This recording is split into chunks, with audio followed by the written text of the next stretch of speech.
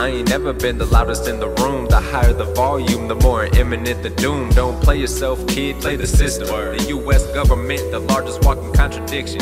Listen, if you wanna see impossible, then look at me. My DNA is cut exquisitely from the best of sheets. If I'm lying, I'm flying, and I'm 10 toes solid on the same soil that my grandfathers was walking. Know your history. Tatsa Pine Lautiwa. Welcome, friend, to Quantum Theory, a podcast solely focused on amplifying Black and Indigenous voices. And that's facts. And that's true. And that's facts. Let's go get them. Oh my gosh. Hello. What's going on, man? Yo, we're back. We back. Been gone for a minute.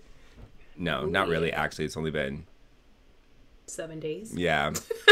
Yeah, we can still be back with the jump off, you know? Exactly. Oh, actually, it's been less than 7 days. It's been 5 because we had a glitch. All right. Don't make it creepy. I'm not a fan of creepy. I'm the biggest baby when it comes to scary anything. Oh my gosh, and we already had that ghost fly today. by apparently on the screen. Word. On your screen, you had this body figure move from one end to the next. Gosh. While you're just sitting there smiling, happy as day, and I'm like, Kellen, I can't save you. Just run. Look behind you. You're not gonna see it, but something's there. Right. Oh my gosh. I'm screaming. It's like that scene in Scary Movie when Buffy's on stage and she's doing like her dramatic monologue and she's like, the killer's behind you. Greg, watch out. I think that was the right name. Anyways.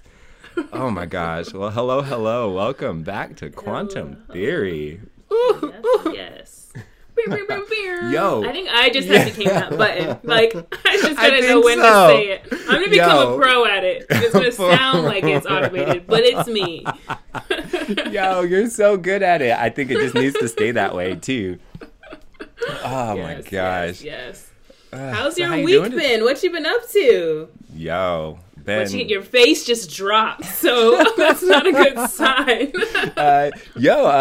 You know, the podcast is out, so that's about, I would say, a good 45% of the week. As you mentioned, the quick little glitch of trying to get it out last Wednesday and then finally getting it out on Friday, which shout out to the 10 people who joined us for a live listening party. I honestly didn't even expect that much because it was so last minute and I was like, oh, we're going to have great content, but nobody knows about it. And then you were like, boom, we're doing live party. I was like, all right, I'm going to try to stay up and do this. And I thought I was going to fall asleep like 10 minutes in, but those comments kept me going. So many people were excited and engaging the whole entire time. That's what really got me. They were engaging and chatting the entire time.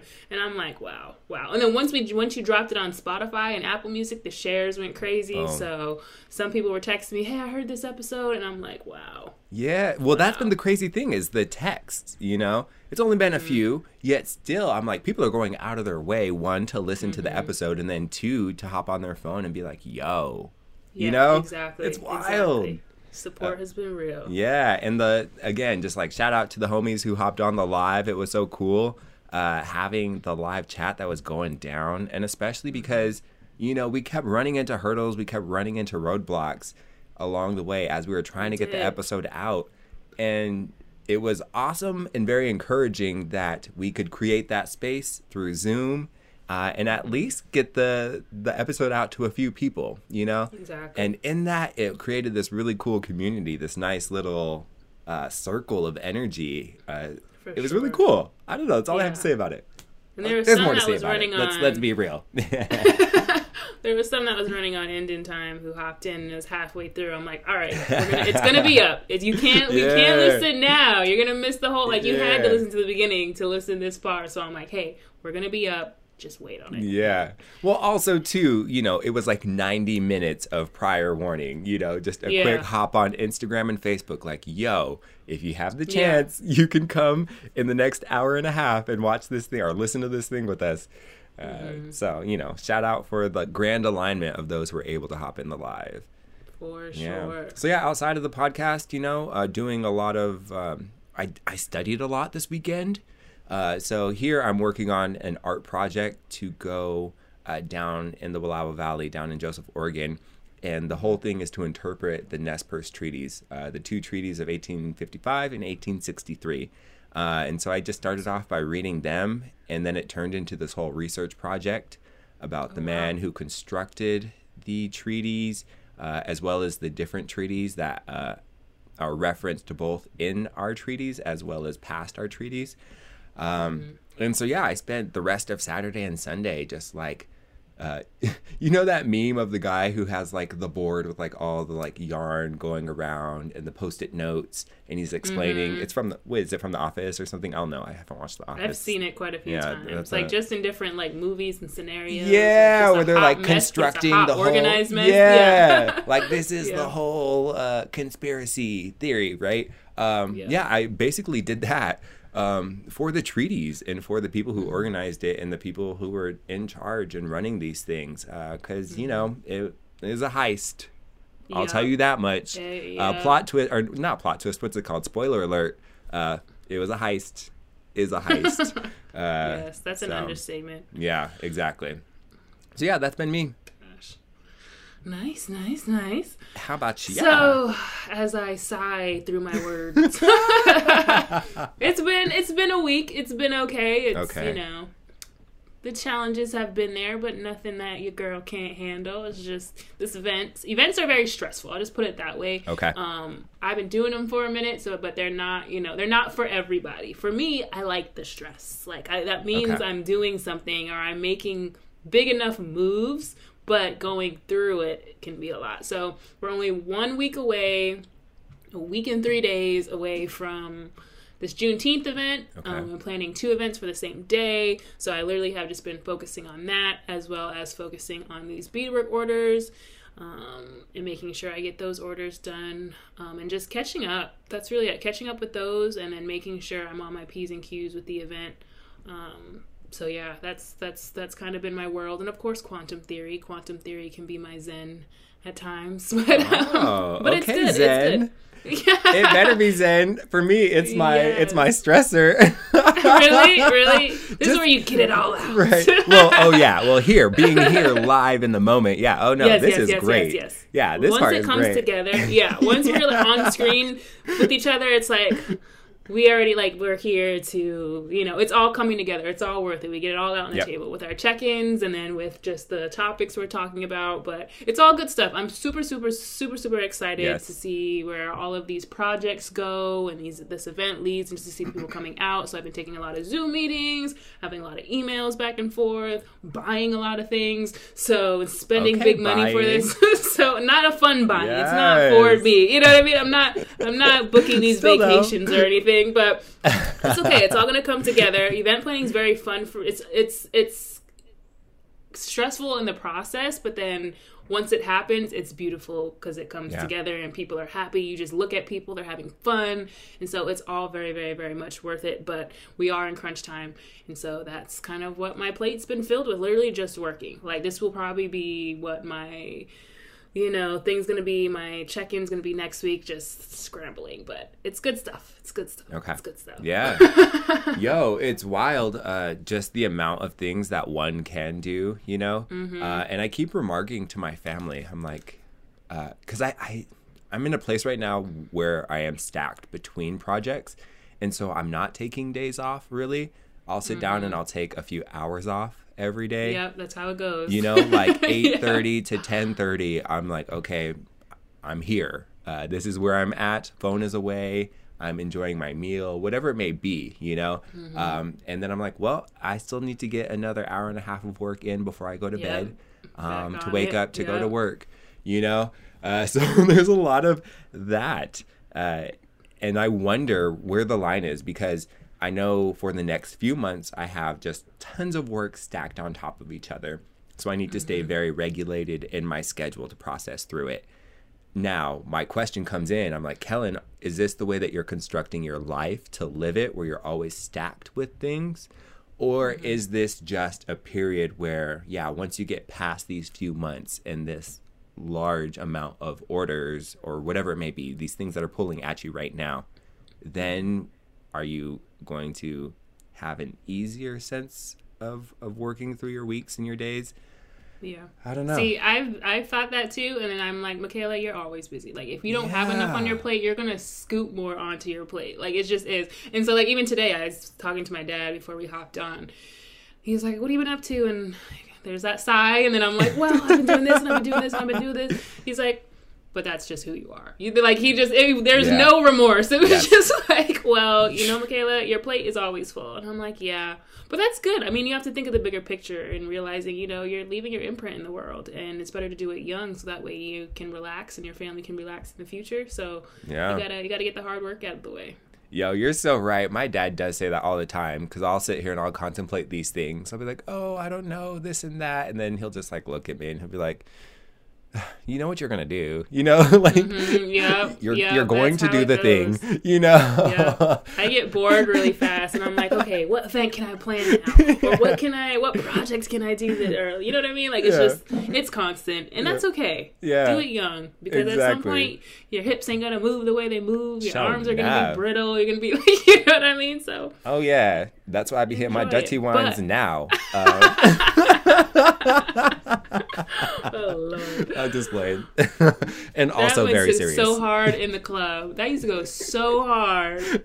Once you heard that, dirty one, everybody go crazy. That's when you know. That's when you know the night just got lit, when they play Dirty Wine. Oh my gosh. Well, then also just like especially in New York. Oh, I bet.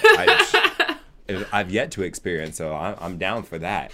And then I'm definitely transported back to like middle school, junior high, when it was like the whole dance hall was like big on the radio. That was a huge thing. Love dance hall. Oh my gosh. And just like being at home and like really trying to switch my hips and really trying to break and dance do all the things. And reggaeton, I was there. Like, that's when I knew I was in the right place. That's when I knew I was in the right place. Hey. Oh my gosh. Yo, can I tell you a story? Because this just happened today as we are checking in today. Yes. As I drink my koos, have a little bit of water. Let me put my cup down, my Ipna Kook. Put that down. So I went for a run today before we hopped on. And I was like, okay, good. I have 2 hours of time.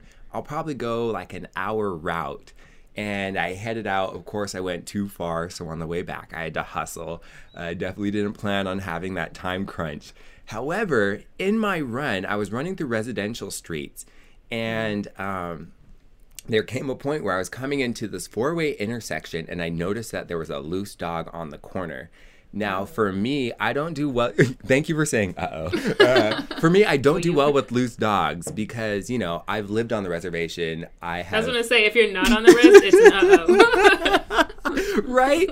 And this happened last week. The black side comes out real quick. Yo, so last week I saw another loose dog and I was like, I don't trust it. So I got a branch, on the side of the road, and I kind of redirected my route. And then once I got in the clearing, I threw the stick down. I was like, I don't need it anymore. Yet it was a nice little just in casers. And yeah, because I've learned on the res, sometimes you got to be ready to fight these dogs. They will chase you. They will attack you. So if you don't have any pebbles to toss their way or a stick or something to mitigate, sometimes you can get nipped. So anyways, that's just who I am, and I know that. So I saw that loose dog on the corner, and it was huge. It was this big fluffy white dog, and I was like, okay, hopefully it just stays in the yard. It doesn't do anything. And then I saw it start to come towards me, and I was like, oh, let me stop running, because the only thing I don't want to run around a dog, and so I just kind of stopped and I slowed. And then I noticed that he wasn't a part of the house. It was actually the owner was taking that dog on a walk. The owner was on the phone. He just had the dog loose, not on a leash. And he was like, oh, it's okay. He's okay. And I stopped, and I was, That's what they all say. They all say. And I was like, that dog goes up to my hip, and I'm not no cute little 4'11" Susie Q, so that's not a cute little dog. No, I am a 1/4 inch under 6 foot, so my hips are sitting up high. I'm just playing. It was a big dog, is the point. And and I was like, okay, ha ha ha, I'll trust. And so I just started walking because I was like, I don't know. The dog came at me and then started barking. So then what do? I brace myself. And then he like went away, and then he came at me again, and then he went away. And then he came at me a third time, and he was like growling at me. So I turned around because I was like, I'm not going to have you just take me from behind. I was like, if you're going to take me at all, we're going to square up and do this face to face. Which you got to be careful which uncle you say that around. Eek. Anyways, yeah, it was such a problematic thing because I wanted to trust this man. And I wanted to trust his dog. Yet at the exact same time, his dog kept like running up on me and dropping down and like barking at me. And by the third time, I was like, I don't know if you are okay, you know? And so then that's what I said, like that third time when he came around, I turned around and I squared up to that dog because I was like, I'm ready to go. And then he was coming like the fourth time, and I noticed there was like a brick there to my right. And I was ready to grab that brick and freaking launch it at the dog. Because I was like, he keeps like coming up to me and like, you know, like being aggressive. You know, meanwhile, the guy's sitting back on his phone like, oh, he's okay, he's okay. Yet by that third time, when I turned around and I squared up and I was ready to fight his dog, he came running over. You know, he finally hopped off the phone and he came running over and he kept trying to grab his dog. And then his dog is going amok and he's running around in the yards and he's running through this 4-way intersection. And now cars are coming and this man is like waving everyone down, being like, no, don't hit my dog. You know, it's causing this whole thing. And meanwhile, I'm just out here like trying to get my fitness on, you know? Yeah. And I was like, you know, it was a whole thing. And then like, of course, there's just the complication of it. Yet then I was like, man, this is like whiteness in its purest form. Because this white man is literally just sitting here like, you know, had your dog just been on a leash, we wouldn't be in the situation. Had your dog just been on a leash, you wouldn't have to be stopping traffic so that nobody hits your dog. You know, you're sitting here chill on your phone all this feet away, you know, you're yards away from me, and your big dog, who's half my size, keeps charging me and acting aggressive, and you're trying to tell me from a distance while you're on the phone with somebody, yo, it's okay. Oh, he's okay. Don't worry. Dude, your dog keeps coming up and trying to fuck with me. You know? Yeah. And it isn't until like I turn around and I'm ready to fight this thing that you find so precious that now you're putting the phone down and now you're trying to come and collect your dog. And now your dog's super hyped up because there's all this energy swirling around. You keep yelling at him and now he's running around and now it's causing this whole scene. Now everyone has to stop for your dog. They can't, you know, he's causing danger. You know, everyone stop for my dog. And I was just like, I was so turned off. And I know that it's like a goofy story and I know it's really not that deep, yet at the exact same time it is that deep. Because, again, as I was reading the treaties this weekend, it's all a fucking heist. It's all set up. And this is something that I'm going to go into elsewhere, you know, not to necessarily dive into it right here and right now. Yet, we have been living in the exact same thing since all this treaty stuff started. When I was leaving Lapwai just a few days ago, on Friday, before I launched our podcast, because remember, I was having all that trouble. I didn't have any internet access because I was in Lapwai. It wasn't until I got back to Spokane that I was able to even put the stuff on the internet, right? I was at Nez Perce Express at the gas station, and I had my mask, and you know how there's all the signage at every tribal building. It's like, please wear your masks, you know, like it's our tribal thing, you know. And I just sitting there as I was getting back into my car at the gas station and just seeing all these white people like running or just walking around our quote unquote, or they're on the reservation, they're at our tribal place, and then just like total disregard for all the rules. You know, and then me looking around at the portraits of, you know, all the workers are natives, all the people doing maintenance around the back of the building and on the outside, they're all natives. And here are these like, you know, ranchers and cowboys and passerbys and passer-throughs just like walking around as if it's their area and they have all the claim. You know, and it just reminds me of like those old West films, you know, where it's just like all the cowboys walking around the city, walking around the town. And then, you know, there's like a couple Indian workers and a couple subservient Indian things, this and there. I was like, we're living the same thing to this day. Yeah. Anyways, so that was my weekend. And that was my day earlier today. It's crazy once you start digging deep into everything and you Yes. just realize it's sickening once you kind of finally get the understanding of a lot of things. And unfortunately, a byproduct of white privilege is audacity, and they just think they can do what they want to do, and Yeah. we'll leave that for another conversation. Yeah.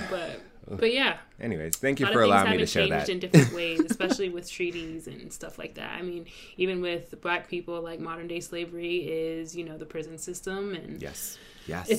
it's a lot of people think, oh well, that was back then. Things No. have changed. Things have not changed. They've changed in different forms. That's all that really has changed. Is you guys find different ways to manipulate us with current day,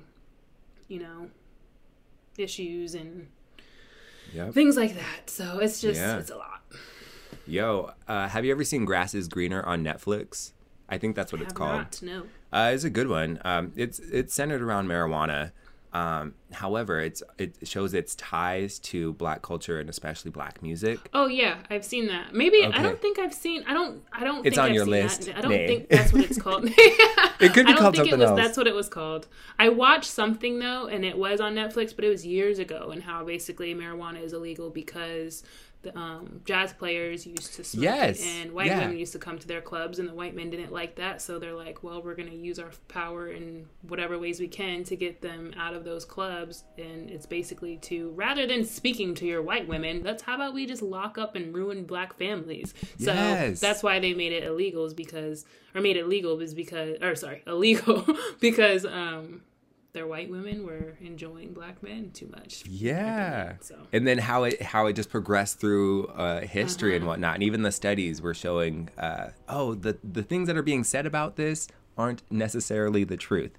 Yet the thing that really stood out was one of the examples of a family member who got put into prison for a ridiculously extended amount of time. Yeah. And still was incarcerated at the time of the filming of that show because of the illegality of marijuana and and he had that's what they were remarking on. They're like, 8 years of his life or 10 years of his life have been ruined over a single marijuana joint, Yeah. And unfortunately, there's still a lot of issues, to where there's people still in the prison system, and yet that state is now legal, but yet they're still having to finish out their term. And it's like, are you kidding me? Yes. Yeah. So. I mean, across the country. I mean, that's again a whole other thing. Yet, as you mentioned, we're not far removed from these things. No, not at all. It's still that modern day slavery. Yeah. Whew. Well, thank you for allowing me that space to get that out. Well, it was kind of the perfect intro because we're about to have an amazing, amazing guest who can get to the bottom of all of this in the near future. So, and especially if there's any legal trouble coming up. No, I'm playing. Exactly. If you got a problem, we got you, girl. We got that connect. No, just playing. No. I love it. Yes. Well, I'm excited to hop in. Let's do it. Yeah. Well, awesome. Well, welcome. A special welcome more than anything because here, Winter, you are our absolute very first guest on Quantum Theory. That's amazing. Ew. I did not know this. I feel honored. Yes. No pressure. Exactly. Just make or break everyone else's experience after this. For sure. You'll either get better or worse. Exactly. Yo, so as the groundbreaker, you now have the next 5 minutes to say whatever you want. And we will allow you to do so. Okay. Nay, I'm just joking. Well, no, I was kidding. I literally was about to ask her a question. I was like, what? This is so unprofessional. Cut it. I totally would. So. She was so ready. Don't give me that freedom. Oh my gosh. Well, Well, at least start out what you're doing, what moves you're making. Like, gave her no guidelines. I know. I'm just joking. Jeez, you sounded so serious. Yo, it's I know all in you the did. commitment. You had me. Yo, ever since you guys, or ever since the two of you helped me with this audio, now I'm like, oh, I really got to sit into this character. No, I'm just playing. Yeah, no, very much so. Tots Alpine, welcome to you, Nunam Lautiwa Kahimyuma, our friend and relative. Winter Hayes is my little sister, my younger cousin. Her Palaka and my Palaka are brothers, so our mother's fathers, they're brothers. And so we grew up in family and in community together.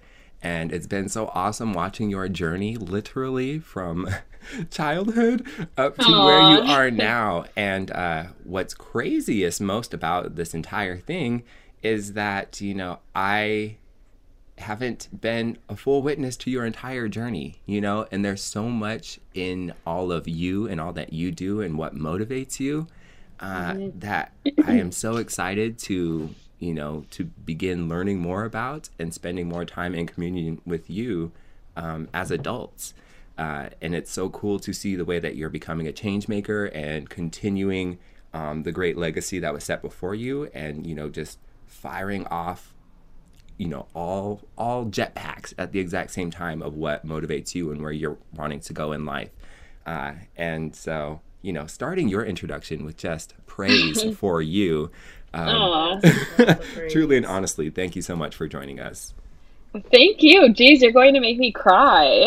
He has a tendency to do that. My bad, y'all. I'm still learning how to receive compliments, so you got to give me a second here. But that was so nice. Yeah. Oh, well, Michaela too. We're related through, I guess, our grandma's side. So I love this. This is like a family reunion. I was gonna be like, yeah, we're related too, but I don't have that whole breakdown. So. I don't know the family tree, but I'm pretty sure we're related. Yeah, for sure. We are. I just don't know by who and where that is, or Kellen over here has the whole family tree broken down. My bad, y'all. I spend a lot of time making me look bad. We're just related, all right? Let's just leave it at that. Look, they told us we were related. We believed it. Exactly. We've known each other our entire lives as that, so we're just gonna go with it. Yeah, I feel it. Well, dope. I guess, looping back to the introduction. Who the heck are you, Winter? How do you introduce yourself? How do you present yourself as a storyteller to the world? Yeah, well, I normally just say my name is Winter Hayes, and I'm a Nez Perce tribal member from Lapwai, Idaho. I am currently an attorney, but I obviously had to go through a lot to get here, and so I grew up on the reservation, and I remained in Lapwai until about 6th grade. And then I moved to Spokane for middle school and high school, and back to the University of Idaho in Moscow, Idaho for my undergrad and law school. Wow, and recent graduate. Yes, recent. I've been a student my whole life. I'm 25, and this is like the first month I haven't been a student, so I'm still processing all of that. But yeah, that's me. I don't know what That's so amazing. Yes. Well, congratulations. Not to skip over, you literally graduated from law school ever so recently, and it's only been in the last few weeks that you've changed your life completely, leaving the Pacific Northwest, and now you're up in Michigan. Correct? Right, yep. Yes, I'm in Grand Rapids. I was like, Grand Rapids, I was making sure it's in Michigan. Well, you didn't say Minnesota. I've been saying just like MI, and people are like Minnesota, and I'm like, what? Absolutely not. Right, for sure. So seriously, congratulations. Just first and foremost on making it that far. And like you said, you've been in school all this time. And, here you are at the precipice of, starting a whole new journey, a whole new chapter in your life. And so I'm definitely excited to learn more about that. Yet going into that, really, who are you? It was cool mentioning how, you grew up around your family on the reservation and how you all relocated to Spokane. And how has that affected your story? How has that helped you to grow and to understand where you want to be and where you want to go? Yeah. You know, if I'm being completely honest, Please do be. yeah, I'm like, We have Nothing no less. filters on this show. Nothing Know that less. right now. Nothing I sugar am sweet over here. okay, good. I'm honestly still learning who I am right now. Yes. Like I said, I grew up on the reservation. I'm half Native American, half Black, and so, um, I guess I went through a lot of identity issues that I didn't know that I went through until I was like way older. Well, not way older, but obviously like in my 20s. And even then, I think like throughout school, I was always very passionate about my education and learning more, but I think it was more so and unintentionally to make my parents proud or to like make the people where I came from proud or, you know, represent the Nez Perce tribe and our people and to be better in that area. Yeah. And like over the last month or even like my last semester of law school, I think I'm obviously really grateful that through that process I was able to find what I was passionate about. But it's really difficult to know who I am when I was doing a lot of those things for other people and not for myself. So that's a whole topic there.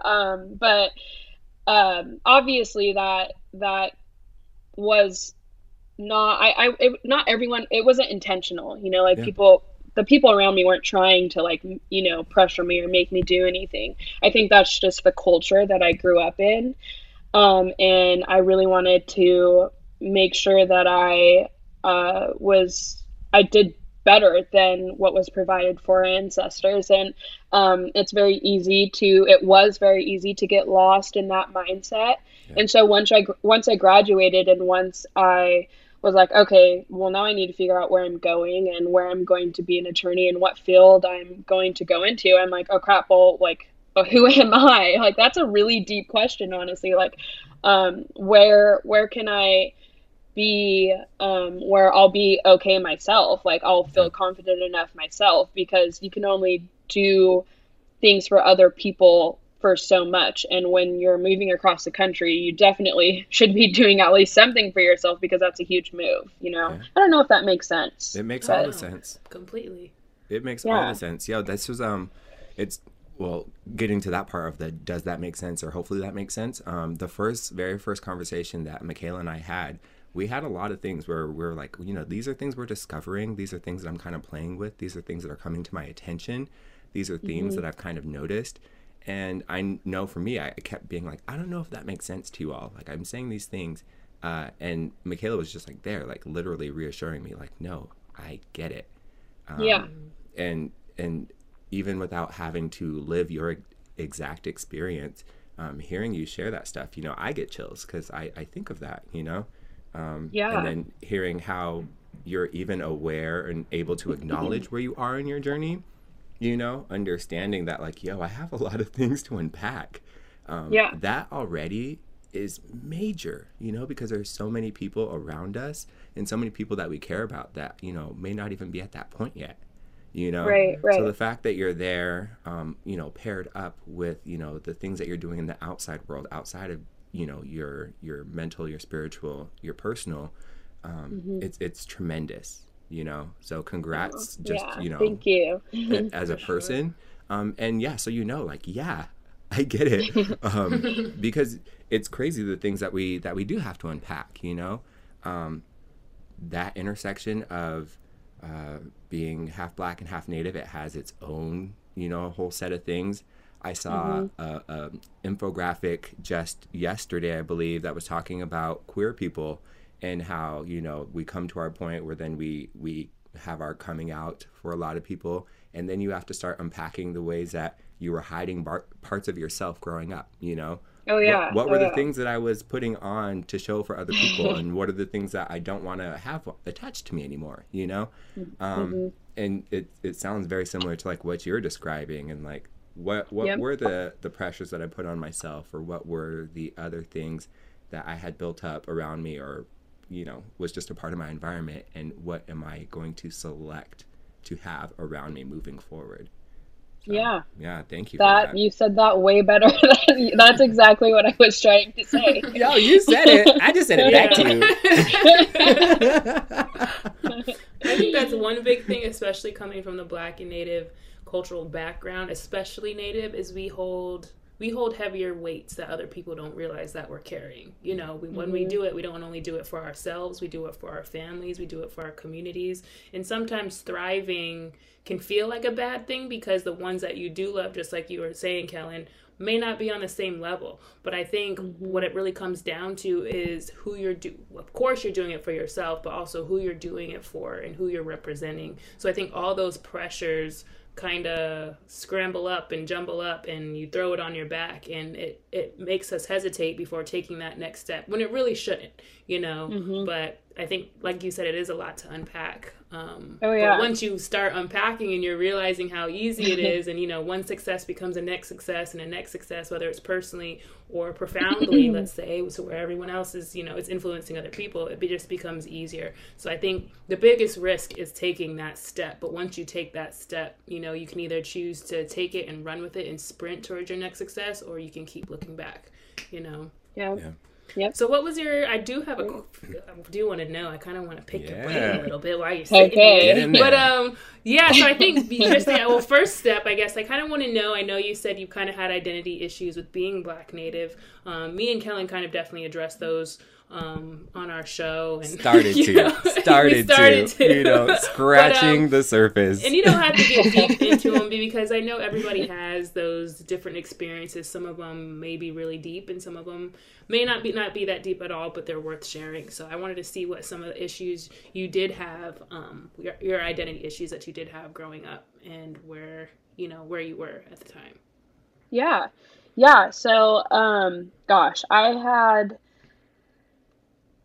I feel like even though I was always surrounded by so much family and so much love, I was also surrounded by so many different generations that were taught so many different things about even just your education, or the color of your skin, or like the way that you parent, you know, like it was just so many different generations all in one. And I think like our world is always evolving, that we fear change a bit, even if it's like so evident that's just like that's not right, that shouldn't happen. That, you know, an example, when like all of the riots and everything were going on, I had a really good conversation with my grandma, and she was obviously like expressing her love and her support, and all of my family did that. But it was interesting to have my grandma open up to me about how like that even this was an eye-opener to her. And my mom kind of chimed in, and she was like, I remember when my mom was first pregnant, and like they were genuinely worried about how that was going to be having like a half Black child. Oh, wow. And I was like, oh my gosh, I can't believe we've never had these conversations. But obviously grateful that I have such a good relationship with my grandma and my mom, where they felt comfortable enough with sharing that with me because they just wanted to learn so much more. And I think that's the tough thing about change and learning, is the conversations are extremely uncomfortable. And like, even though you're learning and changing, I mean, you have to get everything out on the table before you can even learn anything or change anything. And sometimes those like initial things that we're getting out on the table are like pretty sketchy. I guess they're like, oh my gosh, like I can't believe like that's what you were taught. But at the same time, you know, like my grandma comes from a generation where there was like Indian boarding school experiences where they were like literally stripping Native Americans from their culture and who they were. And then, you know, you had the generations where they literally had fountains for like separate colors. And so I mean, you have to be able to have those really uncomfortable conversations, because like we were just talking about in the previous conversation, where we're like relearning and unpacking all of these things. That's tough. That's like decades of habits and like knowledge put in your head that you think is right. You don't even know in that time that it's wrong. Our ancestors didn't know that. Yeah. And that's a tough thing. That's a tough pill to swallow, because obviously none of us want to like disrespect anyone. We don't want to be wrong. We don't want to say like, oh, the way that I was thinking was wrong and I shouldn't have been, like, we don't want to do that naturally as humans. Yeah. And so I guess like this is like a really long answer. I feel bad, but no, not at all. I'm like hanging on every word. Exactly. You're in it. Go. Yes. Okay. So I'm just like, and then on top of that, you know, even outside of our race, growing up on the reservation is different for everyone. And I grew up around a lot of alcohol abuse, and I grew up around a lot of sexual abuse. And when you grow up around those things at such a very young age, I mean, you don't even know you don't know like who you're supposed to be, because you just see all of these patterns around you and you kind of adapt to your environment, and then you think that's who you are. And so it's like a constant fight of like, okay, I want to do better and I want to do more for like my people. But also when I do better and I do more, I'm kind of alone, because it's completely different from everything that I grew up around. Oh my gosh. Yes. Oh. Oh my gosh. Yeah. Literal which exhale. Kind of leads me to my next question. It was just kind of not to just keep. I loved that answer, but like I just want to keep it flowing. I just wanted to know like if what were your motivations was going into law, and like did your experiences as well as your your I guess cultural side of things, as well as just your, I don't know, my words are like they're all floating in my brain. I just can't put them together. But like, so did your experiences, I guess, just being on the reservation and those cultural identity issues that you have faced, would you say that's kind of your motivation with stepping into law?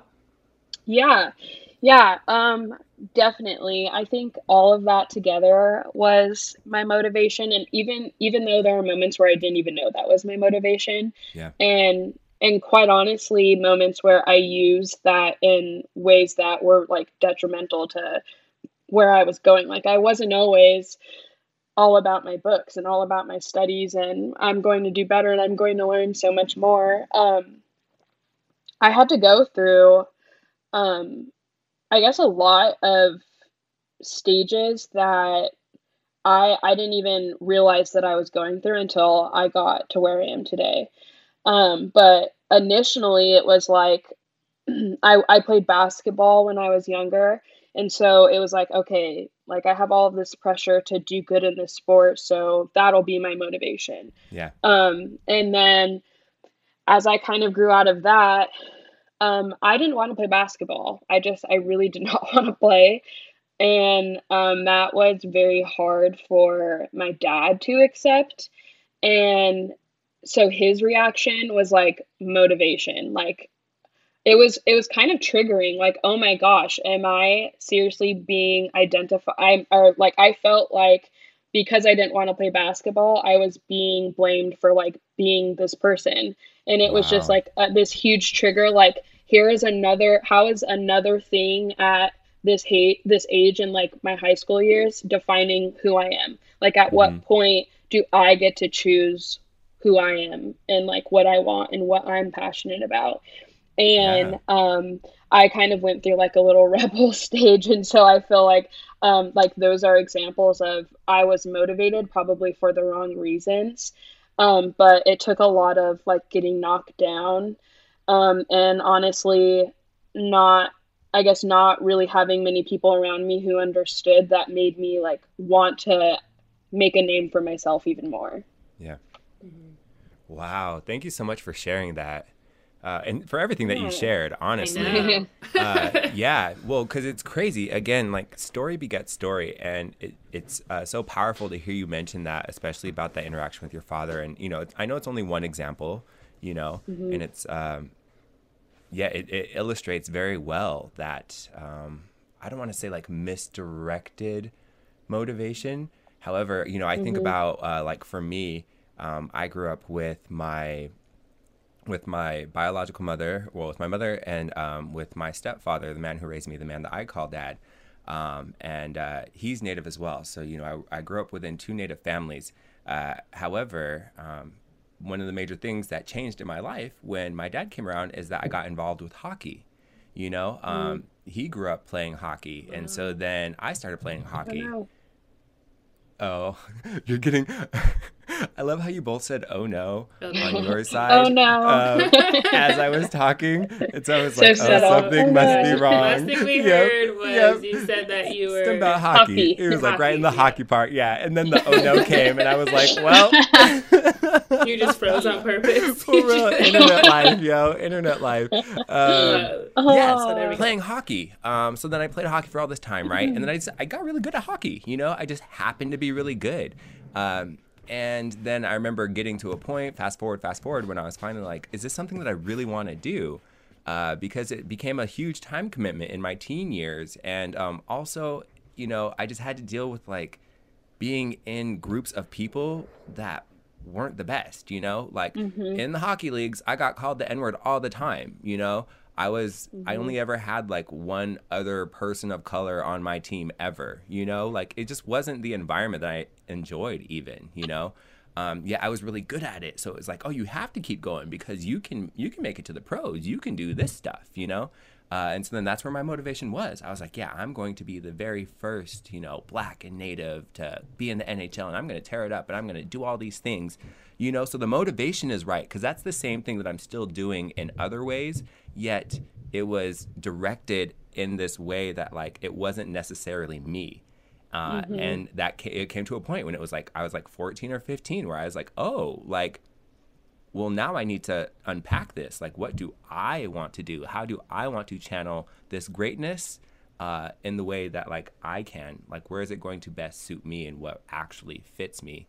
And so thank you for sharing that, because, again, it was just like, oh, my gosh, struck such a chord, because I didn't even think of it in that way, how so much of our motivation, like, yeah, we can thrive in certain places. That doesn't necessarily mean that that's the place we want to be and where we want to put our effort, Right. Yep. Wow. And sports is just one aspect of that. Yeah. Yeah. It doesn't even like tap into the personal part. Right. Yeah. Whew. Yo, I love it. Well, I guess, yeah. You got the giggles. I know, my bad. Well, because I don't mean to get so deep. However, I'm like, this is the time, yo. Yeah, get deep. Exactly. You gotta recognize. Here we are, just a bunch of cousins having some real conversations. So I'm like, the exhale, it's nice. I did, feel kind of bad because I did kind of cut you off at the top when you were talking about like what you're doing now. And so, yeah, do you mind hopping into that? Like starting off with your, here in this new firm, your new pathway, where are you headed? What are you doing? Yeah, so right now I'm in Grand Rapids, Michigan, and I work for Rosette. So it's a private law firm that specializes in Native American law. And so they have offices in Arizona, California, DC, Oklahoma, and here in Michigan. And each office kind of deals with different issues that are going on in Indian country. And the office that I'm in right now specializes in economic development. So we deal with a lot of like contracts and corporate law, and really just trying to help tribes create relationships with other small businesses, create small businesses themselves, so that they can grow economically, because there's obviously a huge stigma that tribes just have their gaming casinos and that's just where they get all of their money from, which is completely false. But we do a lot of like tax law because some tribes are exempt from taxation, and so we help a lot with just creating other businesses, including casinos, but even like malls, hotels, movie theaters, gas stations, golf courses, wineries, all of that fun stuff. We're just trying to help tribes evolve with the world while like trusting that they can still implement their culture and their tradition with it. That's amazing. I love it. Yeah. I love it. Oh, Do you No. feel Thank you. as though there's a lack of trust in the judicial system amongst natives, and why do you think so? Oh yeah, there is. There is even like I would even go like in the judicial system generally because I feel like anytime there is a conflict, the only way, if unless we can somehow like convince the other party to work with us, which is very hard, the only resolution is within the court system, which like unfortunately fails people as a whole in some areas. Um, on top of that, we don't really have very many Native American attorneys. And so it's very hard for tribes to trust outside their own council and even like within their own council because majority of the time those attorneys are non-Indian. And there's just a very low, it's just like factually, there's a very low percentage of Native American attorneys. And Native American tribes don't have a very good relationship with non-Indians generally and historically. And so being able to like extend that branch even to attorneys to trust that they are doing what's in their best interest and they're giving them truthful information that will help them make a decision, that's even risky for a lot of Native American tribes. And so, yeah, that's one of the things that I love the most about my job is, and just speaking with clients, you just seeing them feel a little bit more comfortable when you're like, I'm Native American as well. I'm a Nez Perce tribal member. And, like, I'm not just hearing you, like, I understand what you're saying and I experienced what you're saying and you can trust me. But that's very rare. So we do have a lot of trust issues within the judicial branch. Got it. Yeah, makes sense. There's Yeah. been so many treaties that have been broken. There's so many, whether it's within their families, getting just justice in general and getting what's in their favor. I mean, I kind of I was interested in your answer to see kind of what those hesitancies are, but there definitely are some hesitancies, and it takes the right ones to really be able to kind of push that message like, hey, we're together, I'm working for you, So. Yep. It takes a lot of work to get there. A lot of work with majority of the times the state or non-Indians, but even a lot of tribes are establishing like their own tribal courts now. And majority of the time those are like native judges or that people know who they're hearing and stuff. So there's even trust issues within our own judicial system. Yeah, makes sense. Seriously. And I'm tired for you. You probably didn't even start the job yet. I know. But it's good work. Seriously. It's like if you don't win a challenge, that means you're not making like a significant enough stride to actually make a difference. Right. So you got to embrace those challenges and kind of take them head on to really make a difference. And I definitely think you will. Oh, that's sure. like the main trust issue. But I think overall, native tribes in Indian country have grown so much and they've expanded so much, and we're doing very well. Like we are still here and we are growing and we're doing so much. And I think like what's anything without some trust issues and working and growing through stuff. So yeah, exactly. Yeah. Whew. Well, outside of work too, like I guess I wonder, just in a greater sense, these are some personal things, even possibly. Mentioning for us, mental health was one of our things that last week, you know, where, you know, we are both, Michaela and I, you know, we run our own business, we do our own stuff, you know, we have our jobs that we do. And then we also have our things outside of that. And, you know, some of that is just even claiming personal growth, you know, ways in order to help ourselves and by extension, our family, those around us, and hopefully our tribe, our people, you know, our Black side, our Black relatives, you know, all of that. What are some of those things for you that like really stand out in your day where you're like, these are some major things in life that like, you know, I really want to get into. These are some major changes that I want to see happen and hopefully affect this type of change for others possibly. What are some of those things Yeah. for you? Yeah. That's a good question. You know, I'll just play. I am also a huge advocate for mental health. My mom put me in counseling in the 6th grade, which is very, very rare. Wow.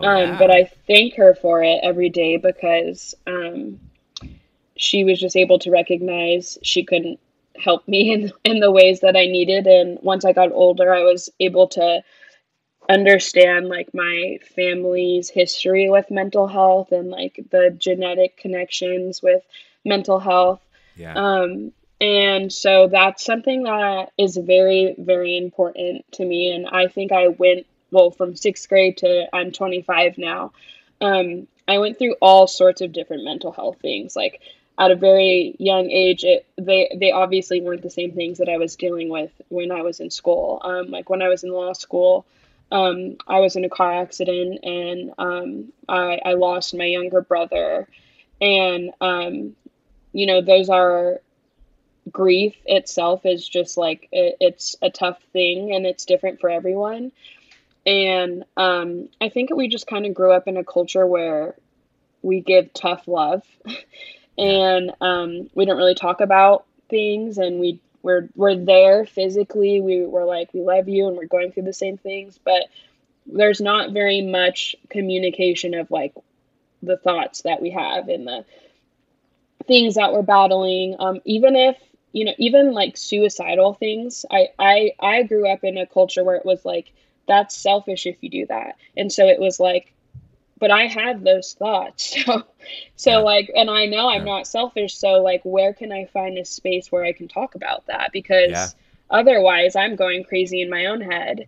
And so I know that like now today it's very important to me to make sure that I talk about it. And even though I'm having accomplishments, I want to be very honest about my journey and where I'm at and the times where like it's hard to even just get out of bed. Like I feel exhausted a lot of the time, and that's not complaining because I'm extremely grateful for where I'm at. Yes. But yes. It's hard, you know, it's really hard, and I'm still learning about myself on top of letting go of habits that I developed over 25 years.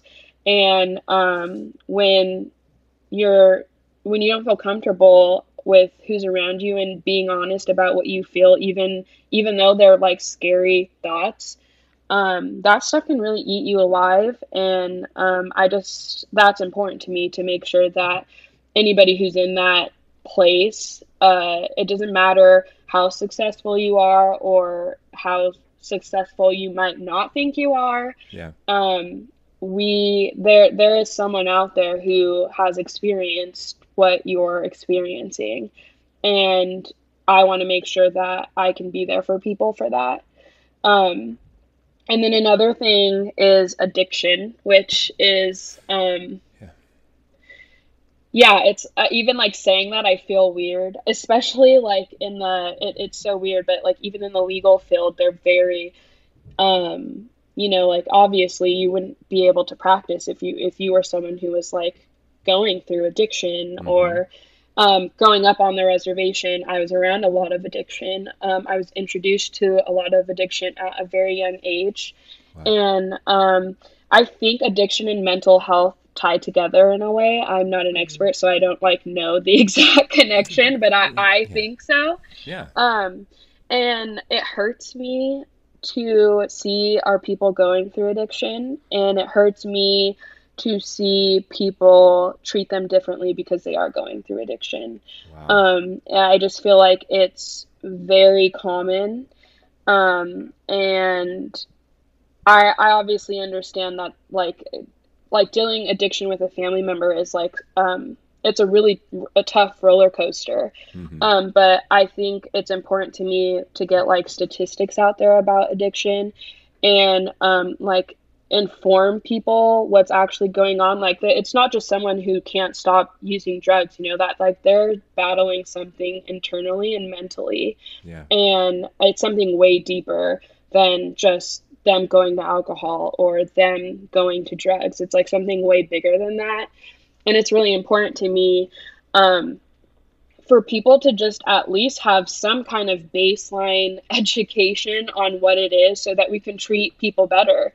And I think like people who go through addiction, it's inevitable that for the rest of their life, they have to make a choice every day that they get up.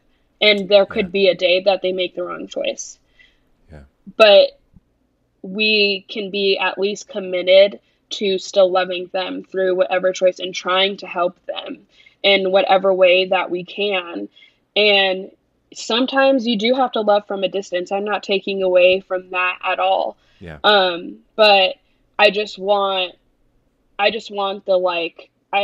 notion that they're these different people that we can't help and we can't understand. Like I would love to just sit down and have a conversation with someone who is going through addiction, because I want to hear them and I want to know what it is that they're truly battling. And I feel like there should just be like some sort of like foundation and education for people to understand like that it's something way bigger and it's a battle that is bigger than all of us. Yeah. For Wow. Yep. Wow. Well, yeah, no, thank you. Thank you so much for all of that. And it's so great too, because it just makes me think of, the people in your life and where you see it, where you experience it.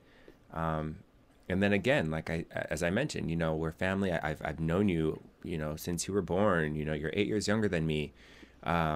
You know, I've always grown up with the pictures in my life, you know, you and your sister forever, you know, and then, you know, of course, the other two later, because, you know, there's a gap. The other two. You know what I mean? Yeah, I don't mean to say it like that. I was not trying to throw everyone's business out. Hey, I'm just joking. Moral is, still in that though, like you mentioned these things and these things that you're around in these areas and environments that you had to experience, you know? And so even as much as, you know, I want to say, oh yeah, we are very connected, because we have our family relation, we have our stories that unite us, yet that's where the depth kind of needs to be searched out, you know? You mentioned even how like our families, we experience the same losses together, yet we don't always process through the emotions or the situations, the thoughts that we have. So, you know, it doesn't take away from the love that we share and that we, you know, experience together in the times that we, you know, are around each other, or, you know, whatever it may be. Yet it is funny that we don't always take that extra step to fall into the depth of things, you know? And so I appreciate you so much for opening up about these things. And it is great to hear you say for yourself, you know, what are the things that have influenced you? What are the things that you've been working to process through, and how that is now, you know, a part of what motivates you, or, you know, some of the things that you see as a priority for yourself and for our family and for the greater community. Mm-hmm. Yeah. Thank you. Yeah, thank you. Of course, the car drives by right now. I don't know if you can hear that in the back. I was wondering No. what that was. It looked like, so at the start of the show, it looked like someone, like, I seen a shadow. It looked like it walked from one side of the screen to the next side of the Oh, screen. I'm like, gosh. all right, Kellen, I need to, either chat with him or something and be like, hey, you need a smudge. Like, Yeah. it makes sense if you have a window and there's cars driving by. But I was about to bring that up to you at the end of when we were done. Like, hey, you got somebody in your room, man. Well, yeah, I would relax, except for we're like up and the street is like down there. Oh, So okay. There wow. isn't anything passing in front of the window. Well, it looked like a little Uh, shadow from the left to the right, like right above your head. Oh gosh. Oh no! You might have to just go back there, like at the beginning of the recording, and Okay. then you'll see what I'm talking Go about. back and look. Oh my gosh, Hoots is here. Oh no! Just joking. Oh my gosh. May I also ask, one thing that always stands out for me is that, again, I grew up with both my native mom and my stepdad. Again, the man that I call father, the man that I call dad, who's also native. He's half native, half white, you know? And so I grew up around two native families. And so for me, my Black identity has always just been on me to develop through my outside world, through my friendships. And however I chose to express that and to deepen it, you know? And so I always wonder about that aspect in the household too, because as we find, you know, all three of us, we are all Black, we're all native, and we both hold tight to our identities, you know? And we don't often allow separation to come through, you know? It's, you know, we're both, you know, we claim them. Sorry. This is what happens. You hear have to anything. work on the fly. We claim both identities is the point. And at the exact same time, we can find inclination. So like, you know, I do a lot of beadwork. Michaela does a lot of beadwork. You know, we do a lot of traditional arts, you know, things that lean towards our native side. We have that attachment to our families. And I always wonder, like for me, I've just always explained it in that way. Yeah, I wonder when you have both your parents of, you know, your different cultures in your family and around you, and as well as siblings, like how does that cultivate your identity, or like how does that play into you experiencing what you want to express as yourself? I really just like within the past few years, I feel like have just been able to dive into both sides of my culture and who I am. And you know, like I said, I grew up on the reservation, so that's all that I was learning. I was learning my language, I was learning my tradition, I was learning my culture, and you know, I'd have to talk to my dad about like why he parented the way he did, but I think he might have also felt like he couldn't be or express much of his Black side because I didn't grow up around that side of me. Like, I just met my dad's family this weekend, and I'm 25. That was my first time ever meeting any of them. Wow. And that was like, my dad had gone like 23 years not seeing them in person. That's like a lot to unpack. That I'm sure contributed to a lot of the identity issues because, you know, either didn't have that other half there to learn from, or it just wasn't really talked about much enough to like grasp onto like I was able to with my Native American side. And so I do think like pieces of it came out in my dad's parenting. Like he was very much like a tough love and like very strict, and I don't know anything with like staying the night with friends or any of that. He had that like Southern way of parenting. Okay. And as I'm older now, I'm able to have conversations with him about just, you know, how he grew up in the love that he grew up in, and, you know, why he parented the way that he did. And I think now I'm just now learning how to balance the two, if I'm being honest. Well, thank you for honesty, you know. Yeah. I'm not trying to What have part no of the Miss Sammy South? around here. What part of the South are they from? Louisiana. Oh, dang, they're south. Yeah, south. Got Like, some get good up food, at though. 4:30 in the morning and mow the lawn. Like, very strict, very routine. And that's how my dad was. And he just grew up on very tough love. And so I don't really think I even started talking about emotions and stuff until I got older with him. Mm-hmm. Wow, makes sense. My dad's Yeah. kind of similar, so that's Yeah. why I was curious. Yeah. Well, yeah, I know, because that's something that, you know, we've talked about, you know, just the connection with, and then also how, you know, a Black father may feel kind of pushed out or not supported, and so they defer to the Native side, you know. Yeah. And it's strange because, I mean, even for me, I'm 33, and the first time that I spoke to my biological father was when I was 31, I think, going on 32, you know, so just recently. It was only in the last few years. And I remember we've only had phone conversations, yet after that, and learning about my family and learning about him and his life, I had this great affirmation in who I am, you know, like Oh, I yeah. always knew I was Black, and I always made sure that, you know, like, I am Black, you know, I said that and felt that and lived that. Yet the awakening that came from simply having a conversation with you know, a biological family member, it was huge. How much that was, you know. So when you talk about, like, even just having these conversations with your dad in this point, like, yeah, it's huge, it's monumental, you know.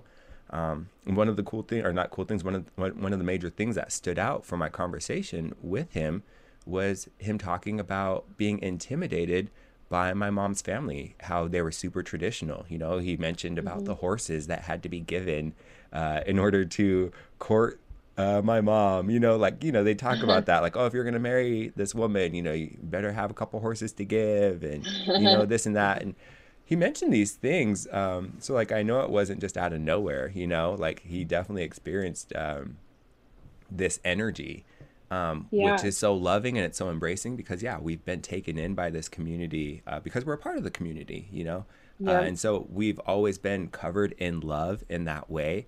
Yet, then I just always wonder about, you know, the partner to that, you know. In our cases, for all three of us, it's our dad. And for mine, he completely, not that it was the only reason, yet it was another reason of, like, oh, like, I can't be around that, you know. Yeah.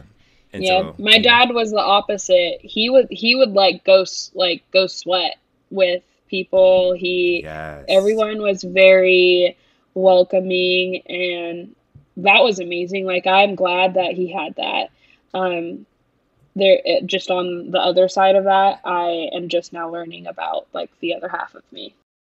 I did have one last question. Yeah, I wanted just to know. please. I know Go we already for it. dragged your time. Well, but yeah, that's what I was No. like. I had one more question I too. I figured just that's didn't where you know were though. going. That's what I was like. I figured that's Go where you're going, and I was ahead. like, I don't let's have wait anything until let me going see on. what she says. And Yeah, be so go, quiet. Michaela. But no, I mean, if it was to be the last question, I don't know if Kellen can arrange it that way, but I just kind of want to see what you hope to, you know, what imprint do you hope to leave in the world? Like, what do you hope to change and make a difference in? Yeah. Wow. That's a deep question. Yeah, a little heavy, but don't overthink it. Yeah. I was like, whoa.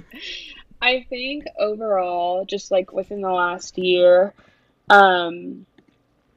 I feel very passionate and dedicated about serving. And I feel like we can all serve in different ways. And I feel very passionate about serving for people who are just need like that little push to be able to speak up about whatever it is. Like with the law, majority of the time our people just they don't know how from like historically we were like in negotiations, we were tricked, we didn't even know the language. Yep. So in the law, I became really passionate about that because I want to make sure that there's never a time where our people don't know. They don't know what they're signing. They don't know what's going on. where they're being like pitted to be in this circle as this group of people who just don't know, and they're just sitting there on a reservation, because that was the federal government's whole intention from the beginning. And so I, want to leave like a print just in like being a voice for people who just need to be reminded that they actually do have a voice and they actually can speak up. And that's even with mental health. That's with life. Yeah. That's with education, because even though thankfully I did get a law degree, it wasn't easy. And, it was really hard work, and I lost family members while I was in school. And we have a lot of our people who don't go to school just because they're terrified of leaving where everything that they've ever known. And I want to be able to let people know that school isn't everything. It is really amazing, and it's good to have an education, but I genuinely feel that we are all gifted with something. My brother that passed away was amazing at hunting, and he loved that, and he provided for our entire family, and that was enough.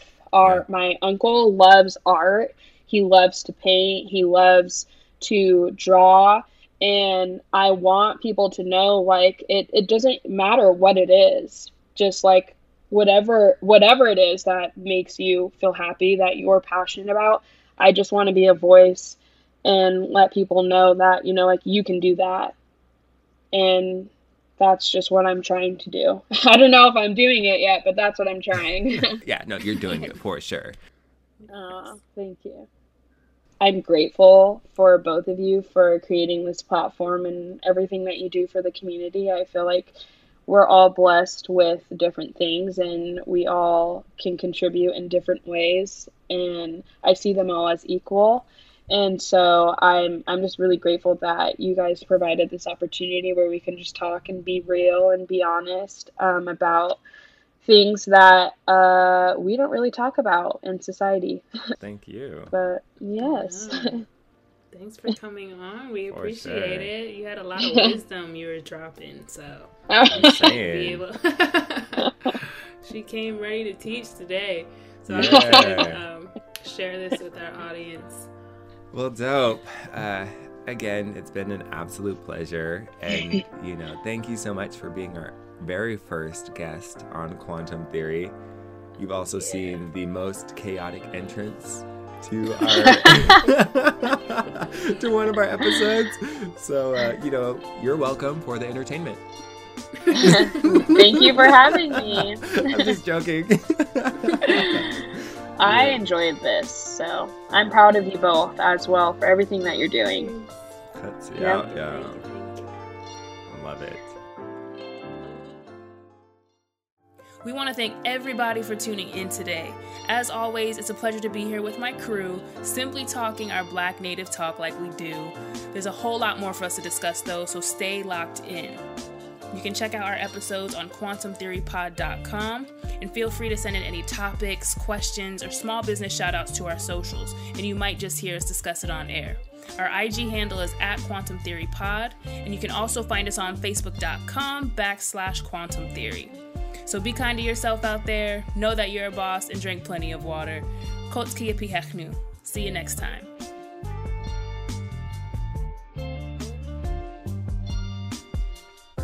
A special shout out to our Black Inimipu brother Izzy, the mastermind behind the music you hear on the show. Katsiao Yao Nich. Thank you so much, man.